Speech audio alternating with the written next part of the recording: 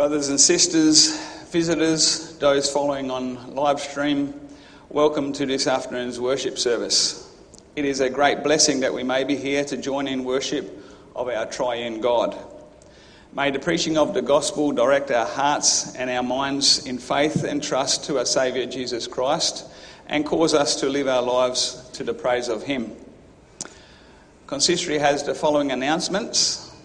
Brother Ethan So has arrived with attestation from the First Evangelical Reformed Church in Singapore. We welcome this brother into our midst. This week, Friday, the Lord willing, we will meet together in worship to commemorate the death of our dear Lord and Saviour, Jesus Christ. This Good Friday service will commence at 9:30 a.m. All wards are invited to attend. This afternoon's worship service will be led by Brother Jay Dembour. And before we commence, let us sing together from Psalm 116, verse 1.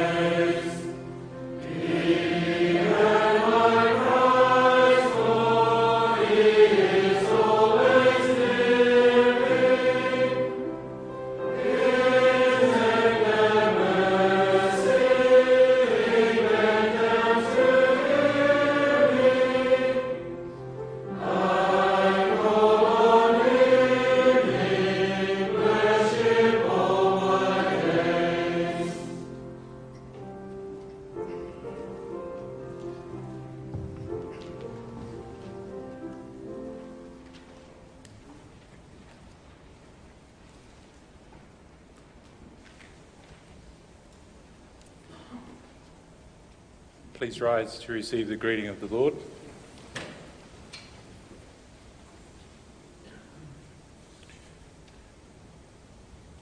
Our help is in the name of the Lord who made heaven and earth. Amen. Hear God's greeting. Grace to you and peace from God our Father and the Lord Jesus Christ. Amen. Let's sing now a song of praise to God with Psalm 96, verses 1, 2 and 4.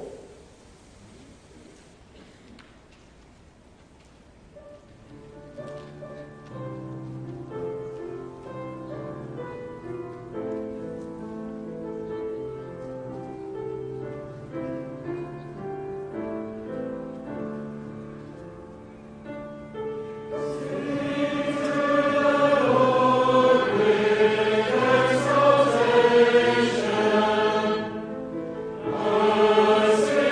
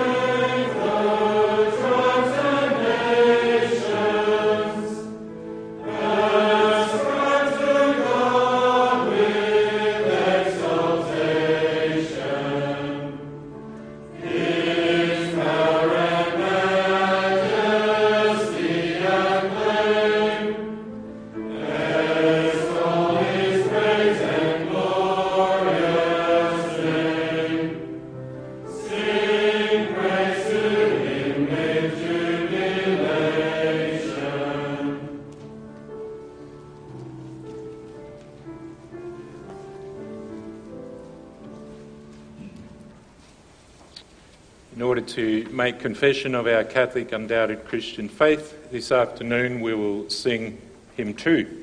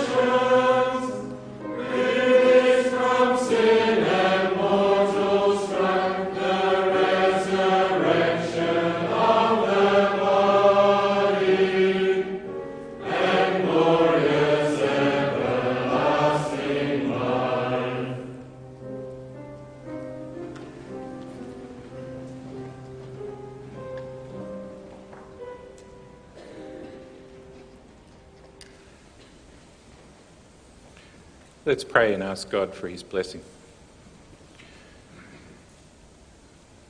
O Lord, we thank you that you have revealed yourself to us as the one true, holy God, God of gods. We thank you that we could be reminded of that this morning from your word, that you are the only God to be worshipped and adored, that we are to devote our whole life to you. Thank you that your word also exhorted us to put away those things that we put our trust in instead of you. It's so easy for us to be caught up, Lord, in the things of this world. The rich blessings that you give to us, which we twist and use them only for our own pleasure. Help us to take your word into our lives, to work with it, so that we do fight against and put away those sins, and we do trust in your great and holy name alone. Thank you also, Lord, for the opportunity to have the visible sign and seal of your Son's sacrifice for us this morning. That we could be reminded that he offered himself on the cross, that he died for us, and that he was left there, forsaken in our place. And that we could rejoice in that. We could rejoice because we are free. We are now your children once again, able to give you thanks and praise. Thank you, Lord, for the peace and freedom to gather together. Though there are still some restrictions, we can be here again to worship you a second time this day. We thank you for that opportunity too. Thank you for the confessions and the creeds of the church, that we can together confess that you are God, that you are the Creator, that you also sent your Son as Saviour. We pray, Lord, that we may listen eagerly to that word again this afternoon, the word of Jesus coming into this world as our Saviour. Help us to be open to your word. Help us to be humble, ready to be admonished, to be exhorted and encouraged. Also to be comforted, knowing that your Son has saved us. So we pray, Lord, that you will bless our worship, that you will receive our prayers, that you will receive our songs of praise and our gifts, and that our worship is pleasing in your eyes. We pray that you are present in our midst, present in our very hearts with your Spirit. Hear us now in the name of your Son, Jesus Christ, our Saviour. Amen.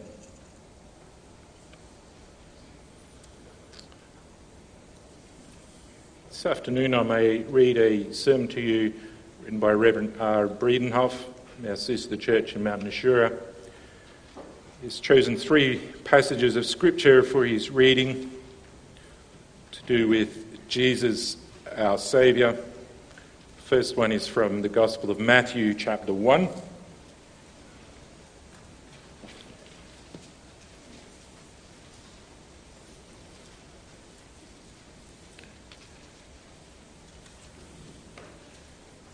In Matthew, we read chapter 1 from verse 18 through to 25.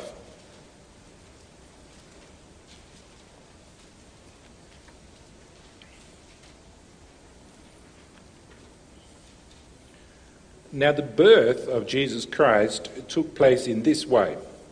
When his mother Mary had been betrothed to Joseph, before they came together, she was found to be with child from the Holy Spirit. And her husband Joseph, being a just man and unwilling to put her to shame, resolved to divorce her quietly. But as he considered these things, behold, an angel of the Lord appeared to him in a dream, saying, Joseph, son of David, do not fear to take Mary as your wife, for that which is conceived in her is from the Holy Spirit. She will bear a son, and you shall call his name Jesus, for he will save his people from their sins. All this took place to fulfill what the Lord had spoken by the prophet. Behold, the virgin shall conceive and bear a son, and they shall call his name Emmanuel, which means God with us. When Joseph woke from sleep, he did as the angel of the Lord commanded him. He took his wife, but knew her not, until she had given birth to a son, and he called his name Jesus.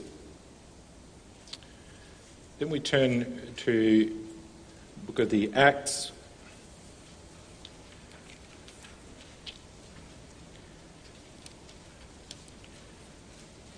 Book of the Acts, chapter 4.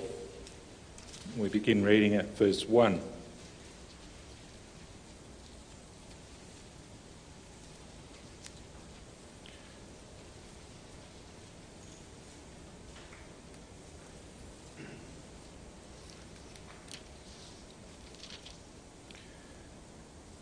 And here we have Peter and John who were speaking to the people. Peter preached his sermon.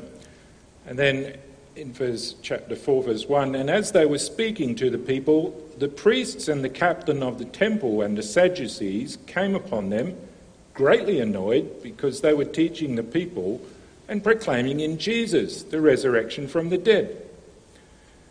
They arrested them and put them in custody until the next day, for it was already evening.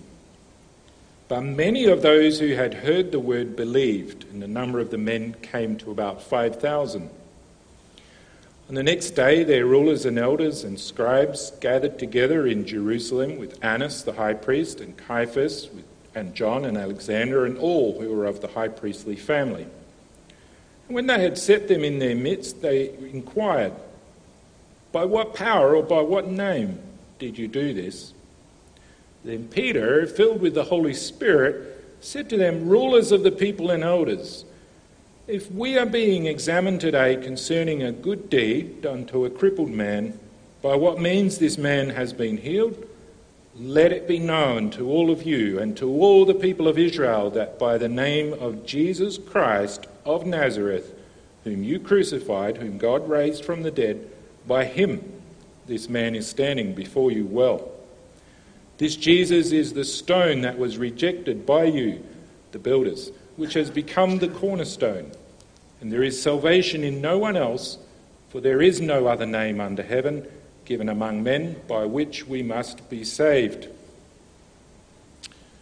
The third reading is from the epistle, the letter of Paul to the Philippians, Philippians chapter 2.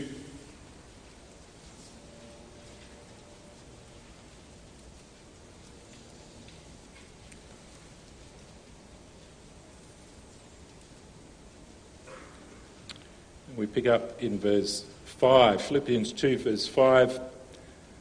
"Have this mind among yourselves, which is yours in Christ Jesus, who, though he was in the form of God, did not count equality with God a thing to be grasped, but emptied himself by taking the form of a servant, being born in the likeness of men. And being found in human form, he humbled himself by becoming obedient to the point of death, even death on a cross. Therefore God has highly exalted him and bestowed on him the name that is above every name, so that at the name of Jesus every knee should bow, in heaven and on earth and under the earth, and every tongue confess that Jesus Christ is Lord, to the glory of God the Father." So far our scripture reading this afternoon. Let's sing in response now from Psalm 61, the verses 1, 2 and 3.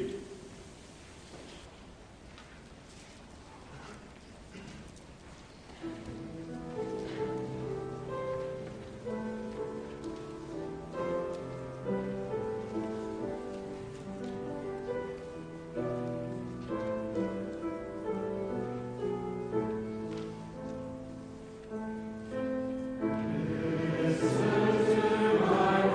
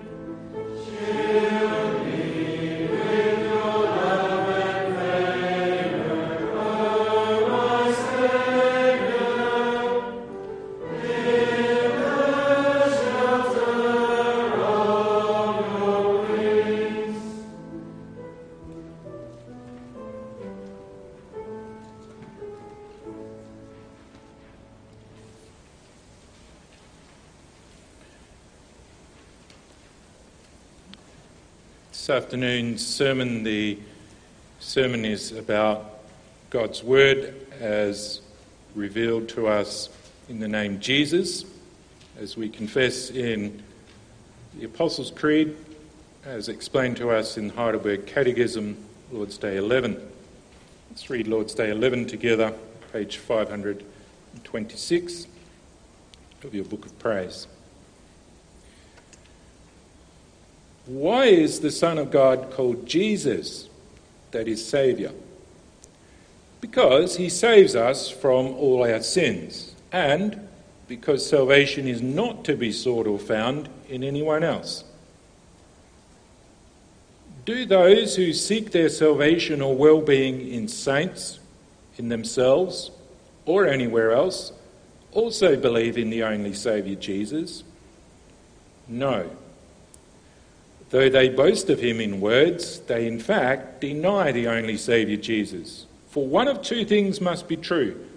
Either Jesus is not a complete Saviour, or those who by true faith accept this Saviour must find in him all that is necessary for their salvation.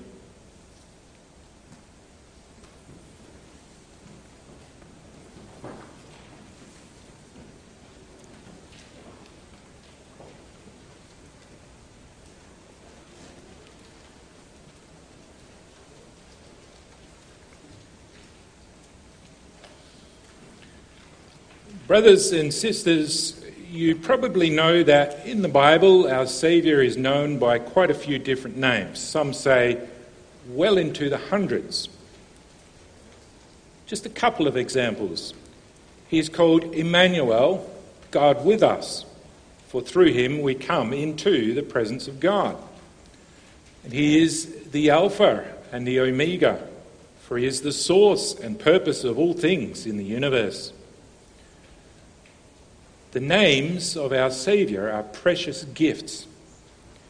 In them we find strength, hope, and comfort. Among the many names of the Son of God, Jesus might be the simplest. Some have called it his personal name, like you and I have personal names, whether Derek or Rachel or something else. The name Jesus is not a title like he is called King, nor it is a job description like he is called the Good Shepherd. Yet Jesus is much more than just a personal name, a convenient label. The name Jesus means something most important about why he came to earth. In Scripture, it is so often the case that names are loaded with meaning, especially when it comes to the names of God. God's name reveals his character and ability and purpose. It's also true for the seemingly simple and straightforward name, Jesus. In Lord's Day 11, we see that God gives this name to his Son, born in the flesh. And the name Jesus declares what God will do with his only Son. Through him, God will save his people. That makes the name of our Saviour a glorious name, the name that must be on our lips and in our hearts. I preach God's word to you on this theme. Jesus is the name which is above every name. We see 3 points. Jesus is a unique name. Jesus is the only way, and Jesus is our complete salvation. Jesus is a unique name. The heading above Lord's Day 11 tells us that we're now busy learning about God the Son and our redemption. You may remember from Catechism class that this is the longest section of the Apostles' Creed. We were finished with God the Father in just 2 Lord's Days, and we'll deal with the Holy Spirit in just 3 Lord's Days. But on God the Son, we spend a total of 9 Lord's Days. This is for a good reason, because Jesus Christ is the beating heart of our faith. His death and resurrection are the sure foundation for our new life. And beginning this section, the Catechism does not leave us in suspense. Though we'll be busy with God the Son for several pages, the simple truth of the Gospel is stated up front in answer 29 in kernel form. The Son of God saves us from all our sins. This is the central truth to be explained and filled out in the coming Lord's days in all of its beauty. But today we begin simply, what is the name of the Son of God, and why does he have this name? Looking at this Lord's Day, you'll notice that the Catechism seems to give the answer away. In the question, why is the Son of God called Jesus, that is, Saviour? Do they want to make it easy on all those catechism students by including the answer so obviously in the question? It's not that. Jesus means Saviour, but there's more to say. Literally, the name Jesus means the Lord saves. It's a Greek name, but it has an equivalent in a Hebrew name, Joshua. Sort of like how John is the English equivalent of the Dutch Jan. Jesus and Joshua. This connection alerts us to the fact that Jesus is not an uncommon name. In the Old Testament, we see the name Joshua is given to several different persons in Israel's history. And even in the New Testament, the Greek name Jesus refers to persons other than the Son of God. There's a couple of examples. Think of Paul's co-worker Jesus, or Justus, who is mentioned in Colossians 4:11. Or there's the false prophet named Bar-Jesus in Acts 13, verse 6. It was a common name. But when humans give names, it means very little for what a child will do with the rest of their life. When God gives a name, however, this makes the name perfectly accurate. For example, when Abram was renamed to Abraham, it meant that he was really going to become the father of many nations. Likewise, when God gives the name Jesus, this reflects the beautiful reality that Jesus, the Lord, is really going to save. This brings us back to when Christ was conceived in the Virgin Mary by the Holy Spirit. At that time, the angel of the Lord appeared to Joseph and he instructed him to give the child the name Jesus. Again, keep in mind that this wasn't a remarkable name for people to have, but a normal name, like Ethan today, or Lauren. Nothing extraordinary, except for the earth-shaking reason the angel then gives to Joseph, for he will save his people from their sins. Matthew 1:21. He will be a saviour. Another person who once had this name, Joshua, son of Nun, was also an instrument in God's hand to deliver God's people. Remember how Joshua brought the people into the promised land and delivered Israel from the Canaanites. In a certain sense, he was a saviour too. But the Joshua, the Jesus, who is born of Mary, is someone far more notable. He will deliver his people from nothing less than the everlasting burden of sin. So when the day comes that Joseph and Mary give the God-appointed name to their new infant, they already know he is a unique person with a special place in God's plan. And it's not hard to be swept up with their excitement as new parents. What a beautiful task is to be given to their child, to be a new Joshua, a great redeemer. Yet their little son, Jesus, in saving his people from sin, will end up crucified and dead. The Catechism doesn't mention the cross here, but it's not far off in the distance. Because it's only through the way of suffering and death that sinners are saved.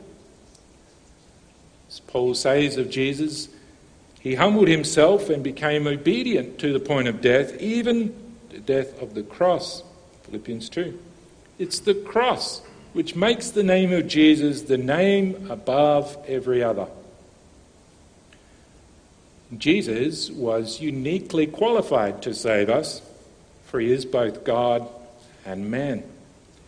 He claimed that he was God, and he also showed it. For he was worshipped, and he did not object. He forgave people from their sins, and he raised people from the dead. He even said that his name was I Am, just like the name of the Lord God.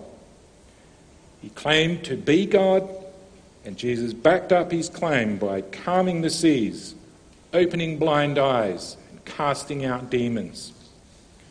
Jesus is perfectly qualified to save us because he's also a man, one who came in the likeness of men. Philippians 2:7. His humanity was on display in being born of Mary, and circumcised on the 8th day, and in his growth in wisdom and stature. As a man, he dealt with all the weaknesses of our condition, like being tired, hungry, and thirsty, or being subject to anxiety and temptation. Yet he failed not once in his duty toward God or his neighbour. So, as a true man, as a righteous man, he could die for sinners. Says 1 Timothy 2 verse 5, there is one God and one mediator between God and man, the man Jesus Christ. With good reason, the Catechism says that Jesus is a complete saviour. Question answer 30. He's got all the credentials. He's fully certified to rescue us from death and bring us back to God. Jesus makes us children of the Father, partakers of the divine Spirit, and citizens of heaven. He gives us true happiness, the blessedness of being saved from our sins and being bound for glory. In Jesus, God saves. His exalted name proclaims the great work he came to do. His glorious name announces redemption in every letter. And so let us cling to the name of Jesus in true faith, beloved. Think of the great privilege we have when we use this name, like in our prayers or in our worship. Whenever we ask with faith in Jesus' name, God will hear and answer us. So use his name. Use it gladly. Use it freely. Jesus, have mercy. Lord Jesus, please help me. God, please save me for Jesus' sake. Come, Lord Jesus. Maranatha. The unique name of our Saviour means God can give us all that we need.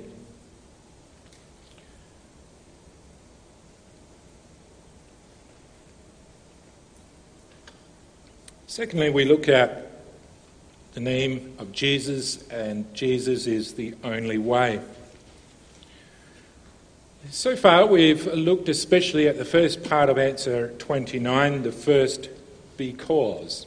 He is called Jesus because he saves us from all our sins. But notice that there's a second because. He is called Jesus because salvation is not to be sought or found in anyone else. It is affirming that the name Jesus is totally exclusive. Essentially, the angel says to Joseph, you are to give him the name Jesus because he alone will save his people from their sins. The second question in this Lord's Day underlines that Jesus is the only way. And here too, we might say that the answer is obvious in the question. Do those who seek their salvation or well-being in saints themselves or anywhere else also believe in the only Saviour, Jesus? Seems obvious. If Jesus is the only Saviour, then of course those who seek their salvation elsewhere do not believe in him. But the Catechism is being explicit for a reason. It wants to make clear here that no halfway position is possible. Either Jesus is a complete Saviour or he is not. And our response will be similarly black and white. Either we find in Jesus all that we need, or we do not, and we need to look elsewhere. In Acts 4, Peter preaches this truth in a sermon to the Sanhedrin. He explains what's happening as this new movement sweeps Jerusalem and converts thousands.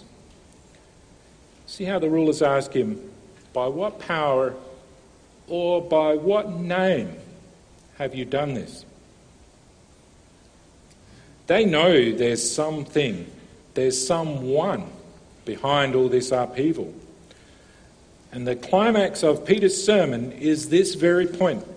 Salvation is to be found in no one else, for there is no other name under heaven given to man by which we must be saved. It's the last thing Peter says in his address. It's the conclusive declaration. Salvation is in Jesus, or there is no salvation at all. He who was crucified, the stone the builders rejected, is now the capstone. This common man with a common name is the centre and pinnacle of God's salvation work. Many Jews were resisting this message, but Peter is emphatic. There is no other name. In that verse, notice it's the name that Peter emphasised. Jesus doesn't give us a method to follow in our self-improvement or in a formula to recite to make all our troubles go away. Salvation is only by faith in the name of Jesus. We trust in him, who he is, and what he has done as the only ground of our salvation. Despite Peter's words, many continue to reject the name of Jesus. Still today, many scorn the name of Jesus. Some people simply do not see their sin and their urgent and desperate need for deliverance. A surprising number of people still say, I believe that at heart, deep down, people are really good. If mankind is good, then we need no saviour. Others see the immense misery of the world and the ruin of their lives, and they become hopeless. How can there be a saviour who is strong enough to deal with all this? Who could ever put right everything that has gone wrong in this world? Some think that this life can have purpose through our personal efforts, through living a virtuous life, maybe by spreading good karma. If you can save yourselves, you create your own meaning and identity. Why would you need Jesus? Dependence on self is as old as mankind. This was the attraction of Satan's lies to Adam and Eve. If they ate of the fruit, they would be like God. They liked the thought of self-sufficiency and autonomy. And it was still an attractive notion for the Apostle Paul. Remember how he admitted that he had every reason for confidence in the flesh. For his whole life, he had done everything right before the Lord. And it still remains attractive today, for we prefer not to depend on someone else for our security, for our well-being. Easily, but often unknowingly, we fall into self-dependence. It's like the little child who insists on tying their own shoelaces, even though the shoes are on the wrong feet, and his attempt at a knot is a jumbled ball of string. I can do it myself. By nature, we resist help from outside or above. So while we say that we believe in the crucified and risen Jesus and in him alone, it can be subtle deception. That the things we do somehow contribute to our salvation. That all these good things somehow must make us a little bit more pleasing to God. We may think of it as something like making a deal with God. If I do all these good things, then God owes me. I'll be busy every day with what's expected of me, doing devotions, raising covenant children, attending consistory, volunteering in the community, giving away money, or being a moral person.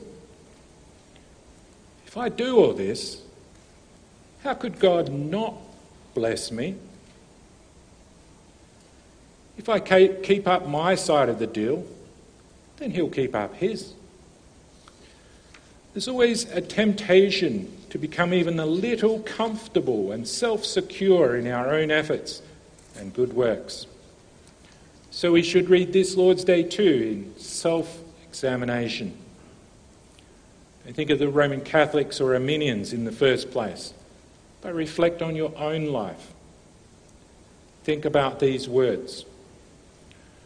Though they boast of him in words, they in fact deny the only Saviour Jesus.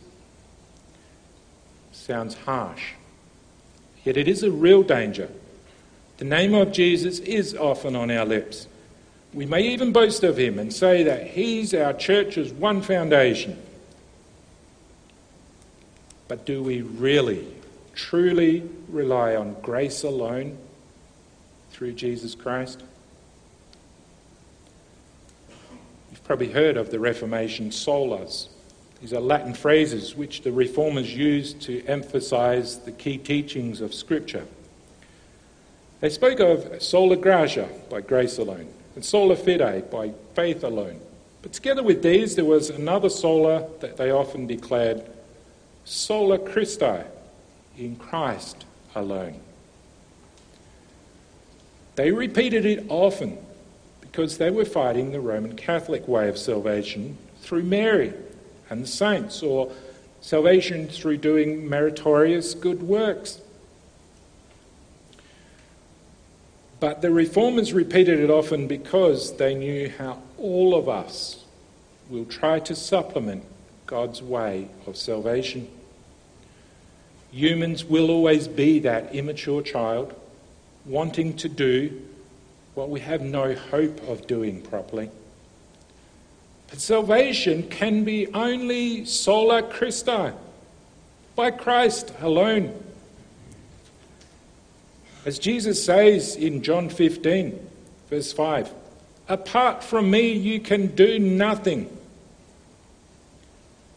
Confessing the name of Jesus means confessing we cannot save ourselves and we cannot find our own way to life. He is the only way to salvation. There is not a second way.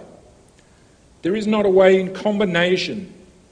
There is not a better way. But there is a way. In Christ alone, we have full salvation. Third place we look at, Jesus is our complete salvation.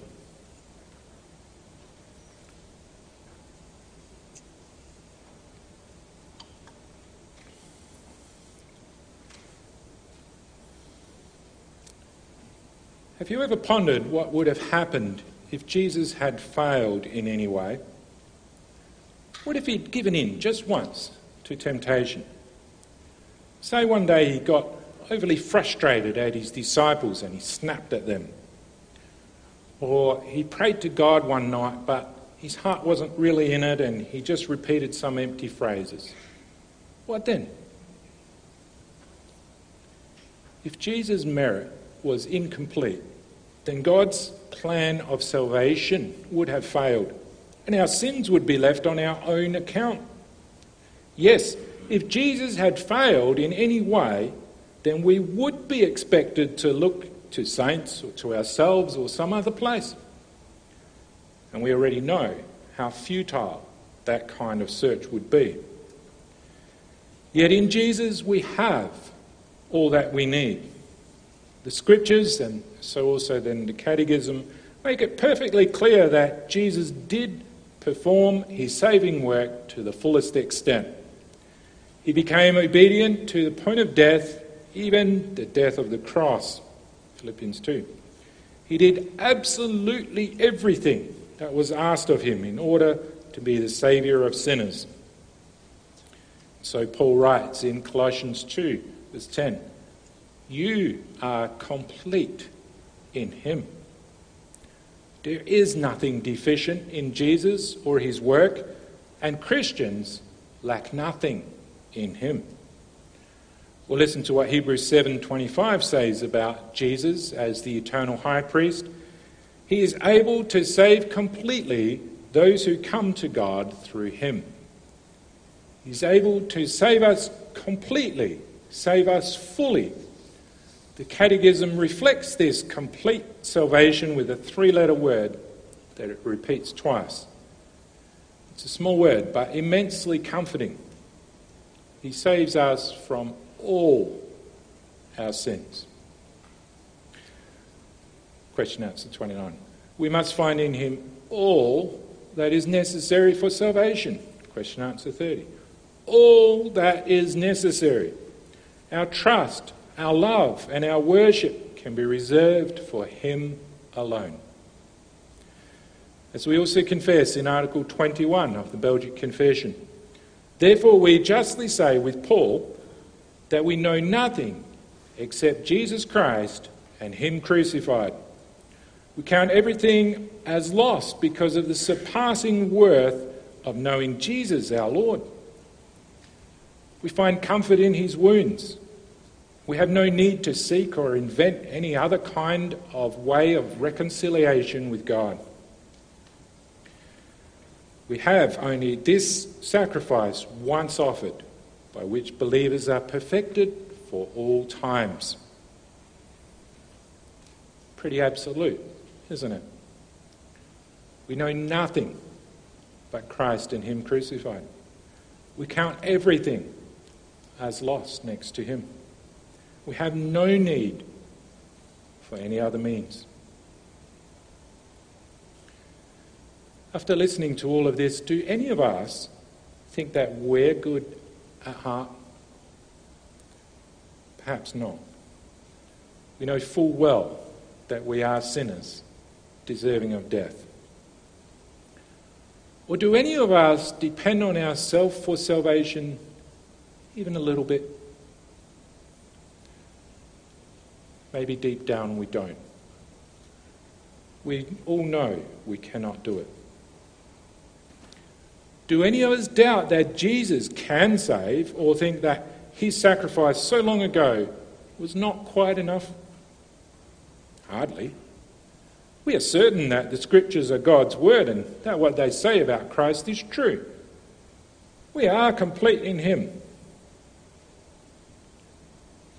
But do we think and do we live as if we really believe this?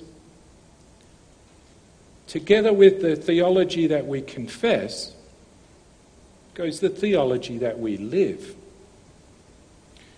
In fact, our confession of faith is worthless if we don't live it out from day to day. So after learning about our great and gracious Saviour, what must we do? What remains is our response. The Catechism is razor sharp about our responsibility. Those who by true faith accept their Saviour must find in him all that is necessary for their salvation. There's actually 2 parts to that, closely related. First, accept this Saviour. Believe in him. Acknowledge what he has done for you. And second, find in him all that you need. All that is necessary. Yes. For our lives, what is really necessary? Perhaps we crave security. We like to have a sense of fulfillment. We hope for a purpose But more than anything, we need peace. Peace with God. And it can only be in Jesus Christ. It needs only to be in him, because he is big enough, strong enough, gracious enough as our mighty God and faithful Saviour. So do we live out this theology? Do we live like miserable sinners who deserved eternal pain but got unlimited grace? Do we daily bow before God's throne and plead on his mercy in Jesus because we know that he is all that we need? And then do we live in the same mercy toward other people, showing patience, grace, and forgiveness like our Saviour? Let at the name of Jesus every knee bow, in heaven and on earth and under the earth, and every tongue confess that Jesus Christ is Lord. Confess and trust and glorify the name which is above every name, Jesus, our Saviour. Amen.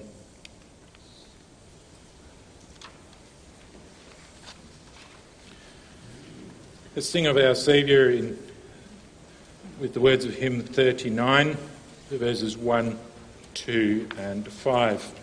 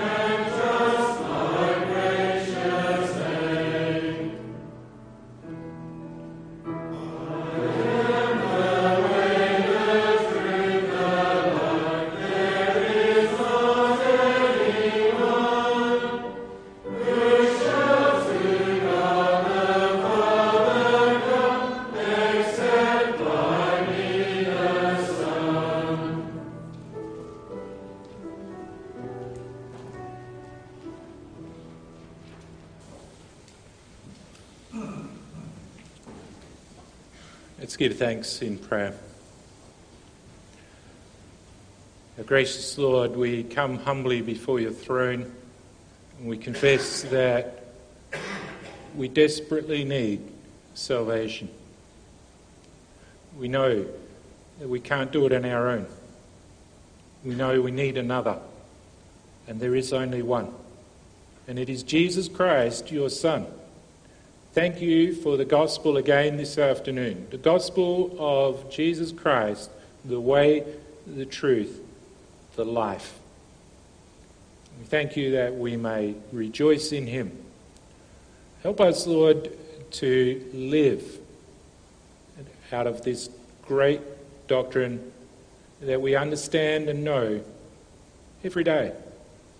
It is so easy for us, Lord, to see how many things we can achieve, to be caught up in the material things of this world, to think ourselves strong. Help us to remain humble, to come before your throne and confess that we are totally dependent on our one Saviour, Jesus Christ. Help us to live for him in thankfulness, also in the way we treat one another. He has shown us grace, patience, understanding, forgiveness. Help us to have that love for one another too. to encourage each other in our words and deeds, to support each other on the way, to know that we belong together as your children, redeemed by him, Jesus Christ. Lord, we pray for your blessing on our church life. We thank you that Reverend Poppy can faithfully open the word to us. And we pray that you will bless him in his task, give him wisdom, give him good insight into your word, give him compassion for your people, give him also the courage to speak the truth in love. And we thank you that he may do so. And we pray that you continue to provide for him and his family. We pray for your blessing this coming week as we go about our daily tasks, whether we are on holidays or have to go to work, or we're busy in the home and family. Whatever task you put before us, help us to be faithful, to be diligent, to know that we are working in your kingdom, that our lives have a purpose, that we seek the glory of your name. Help us not to chase after the things of this world. And so we pray, Lord, that you renew our hearts by your Spirit, so that daily we fight against sin, we fight against pride, we fight against our inclination to trust in anything other than you. And we do come to you with that great name, which is before all other names, Jesus Christ. Hear us in his name. Amen.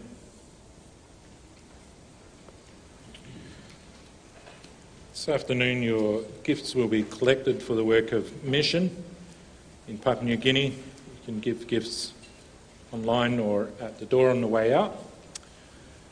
Let's then stand and sing our praise to our Saviour, hymn 23, verses 1, 2, 5 and 6.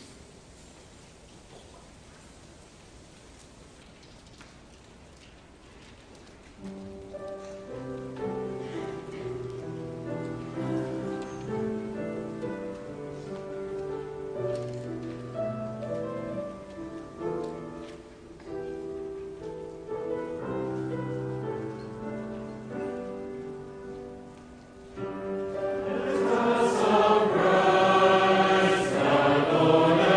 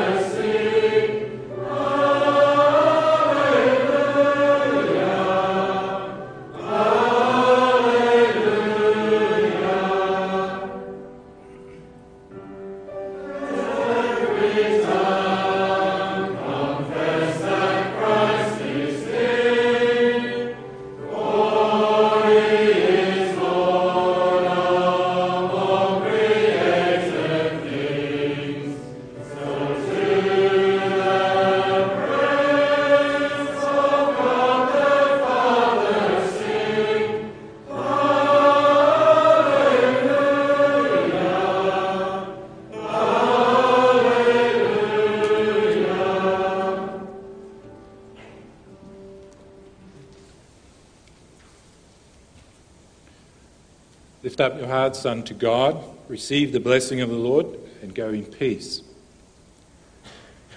The Lord bless you and keep you. The Lord make his face shine upon you and be gracious to you. The Lord lift up his countenance upon you and give you peace. Amen.